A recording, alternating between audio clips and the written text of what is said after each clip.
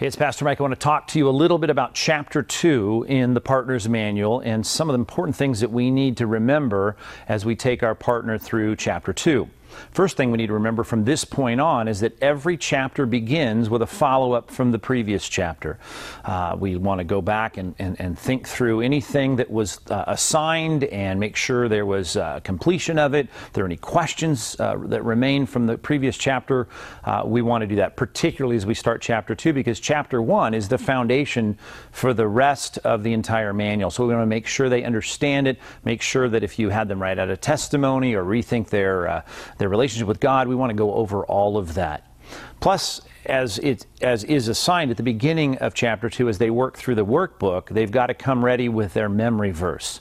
Now, I know that's a topic. It always comes up. You know, you may have a partner that says, I'm not very good at memorizing, but we need to try and do our very best to encourage our partner to work at Scripture memorization.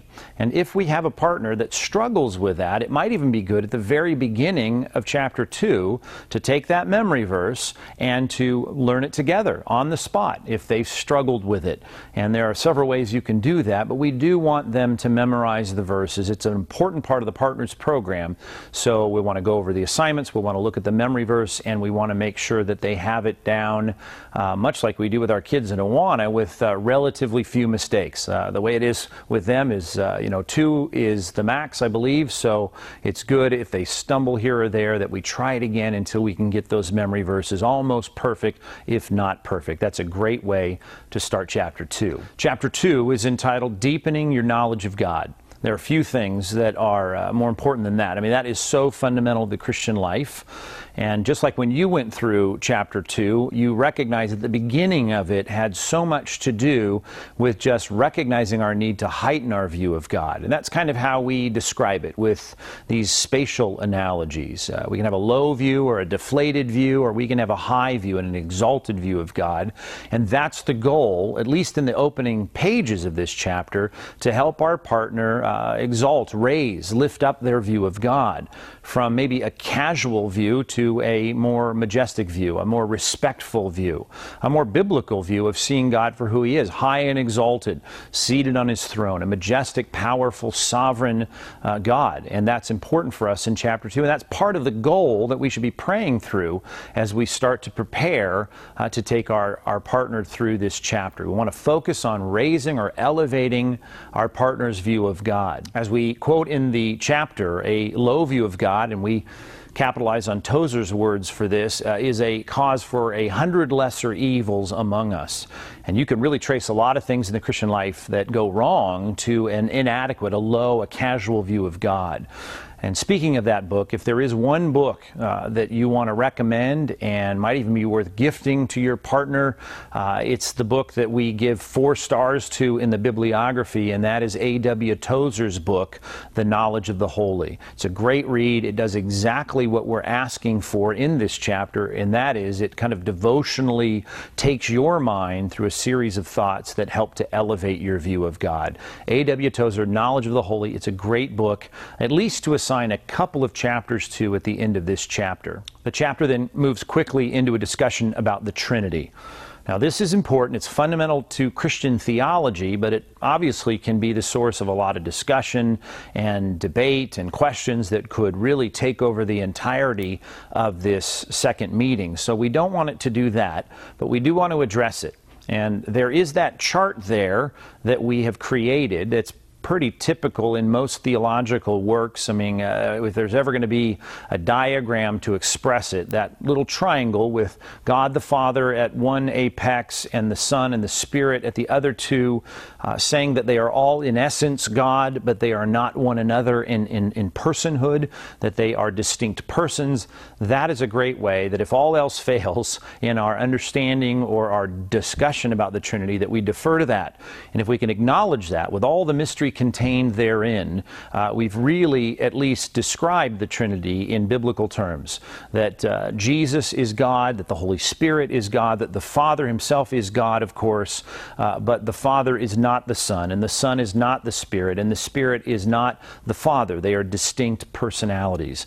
And that's an important section of the Partners program that we want to talk about. We don't want to allow it to dominate the whole thing, but if there are residual questions, one book that we want to recommend is Millard Erickson's book called Making Sense of the Trinity. There's lots of books on the Trinity, but Erickson's book is good in just simply asking the biblical questions about, how many gods are there? Is Jesus God? Is the Father God? And Erickson is certainly a top-notch theologian and will address these things in modern terms as a modern theologian in understandable ways. And so we want to recommend that book, Making Sense of the Trinity, if there's some questions that weren't able to be answered in this particular section of chapter 2. At the end of that, and though it's short, there is a discussion after the Trinity about the personhood and the personality of God, and what it means that God is a person and not just an impersonal force. Now, most people who've been in church any amount of time have a clear distinction between those two, but perhaps with a new Christian, it's important that we describe and discuss what we mean with that little connected chart that we have them build in that part of the Partners Manual. We want them to realize that God is a person, and we are persons because He created us in His image. We have an intellect, we have emotion, and we have will. We can think abstractly, we can feel things, emotional feelings, and we have volition. We can make decisions. We are people with a distinct ability to choose. Those kinds of things are important to underscore and to kind of show them that throughout the Scripture we're dealing with a God who is a person and not just an impersonal force. The extended section, which is a majority of this chapter, is all about the attributes of God. And this is important. The setup paragraphs for this are very important, and I want to make sure that every partner stresses with their disciple that we want to make clear that any knowledge that we can have that is definitive and clear, that we can articulate in propositional ways, has to come from God's Word. We do learn some general things about God and nature, but the Bible is our source of information. It's the only unalterable source. It's the only reliable source that we have from God about who God is. That's a major part of what the Bible was given to us for, and that is to describe the nature, the characteristics, and the attributes of God. So that's an important time to underscore with your partner that we as Christians have to defer to God's Word to describe and to understand and articulate who God is. And in a day when everyone wants to, as I often say, feel their way through their theology and not think their way through their theology, this is important, very important distinction, because a lot of people say, well, I don't feel that God would be like that, or that doesn't really sit well with me. What we have to do is rightly understand God's Word, and we have to defer to that. We have to let the Word of God be supreme as the authority as to who God is. So that can hardly be stressed enough in chapter 2 in the Partners Manual. As you remember, when you went through Partners, there are 12 attributes that we go through in this chapter. We go through them in two categories, communicable and non-communicable, or what I believe I called the shared attributes of God and the non-shared attributes. And I think we attack them in the opposite order. We look at the non-shared attributes, the incommunicable attributes of God, attributes that no one shares, no one has, but God.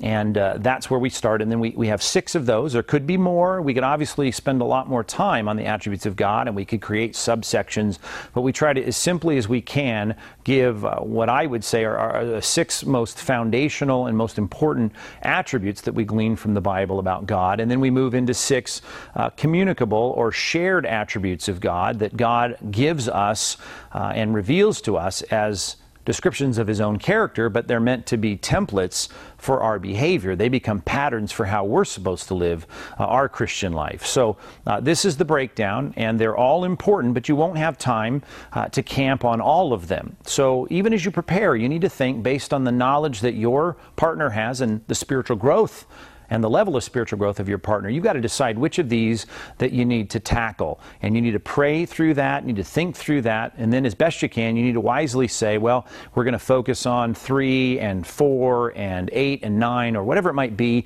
as you lay them out and say, these are the ones that I think are most important. And if you don't know your partner at all, you don't know where they're at, and it's early in your partner's relationship, I understand, it may just be the ones that have impacted you the most lately, because I know as a teacher, you'll address those and approach those the most passionately, so that's fine. But you pick 4 or 5 of them that you want to highlight and that you think would be best for your partner, and then you plan to work through those carefully and thoughtfully and work toward those applications on every one of them. They're going to have done that in their homework, but you want to make sure that as you discuss the 3 or 4 or 5 or 6 that you might have picked out, that you're going to drive from understanding what it means all the way to the application and how it affects our lives. Sometimes I think the ones that we need to emphasize the most are the ones that our society and modern Christianity have neglected the most. And so I might recommend, though it may be more difficult, that we don't skip over God's sovereignty. That's the first one on the list there, and it's important. And though it is a bit of a mystery, and there is certainly mysterious aspects that relate to the sovereignty of God, I think some time spent on the sovereignty of God can be very important.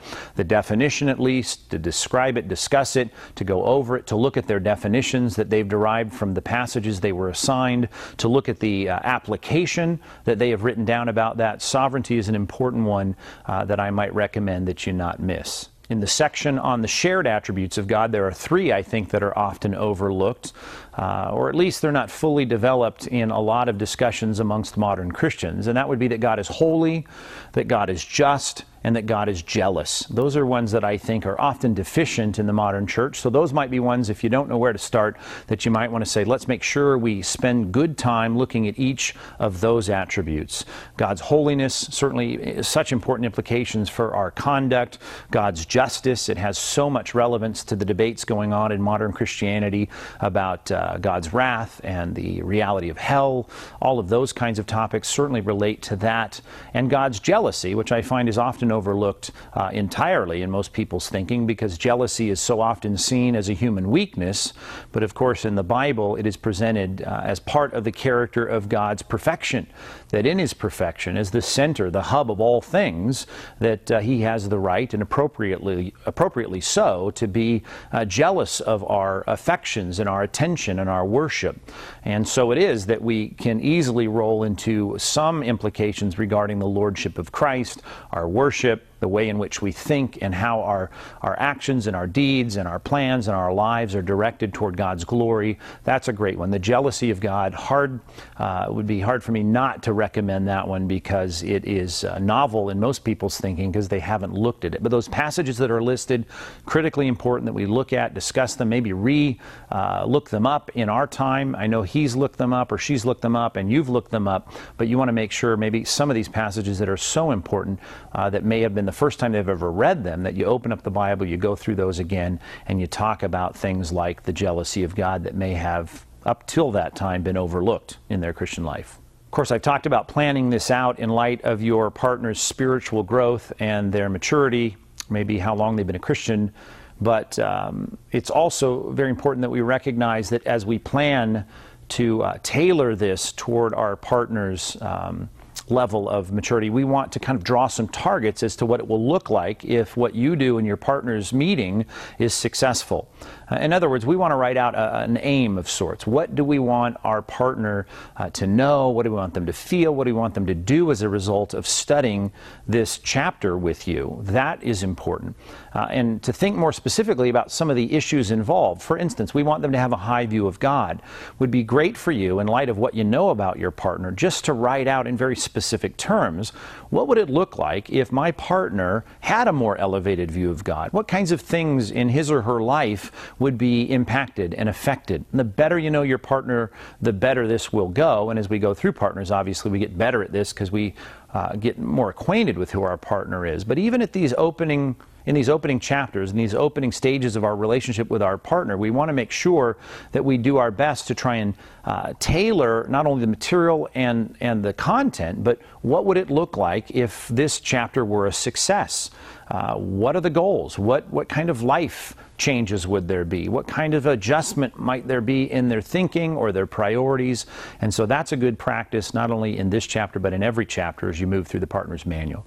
It is always good to leave them with some very simple assignments that will carry the chapter on throughout the week. Of course, they'll be working on the next chapter, chapter 3, but when it comes to the attributes of God, I highly recommend that you do something that would allow them to take maybe the attributes that you've covered, or maybe just 7 that you pick that you think are most important. Maybe you've only had time to cover 4 or 5, but add a couple more and say, hey, every day, map it out. Every day between now and our next meeting, I just want you to try to, throughout the day, focus on this one attribute on Saturday, and this one on Sunday, this one on Monday, Tuesday, Wednesday, Thursday, until your next meeting. If you do that, I mean, you have a tremendous built-in assignment that will carry all the discussion from your partner's meeting into their life. You want them to maybe put them on cards and have them on their dashboard of their car, or you want them to somehow have a visual reminder of at least one attribute a day. And some people like to take all 12,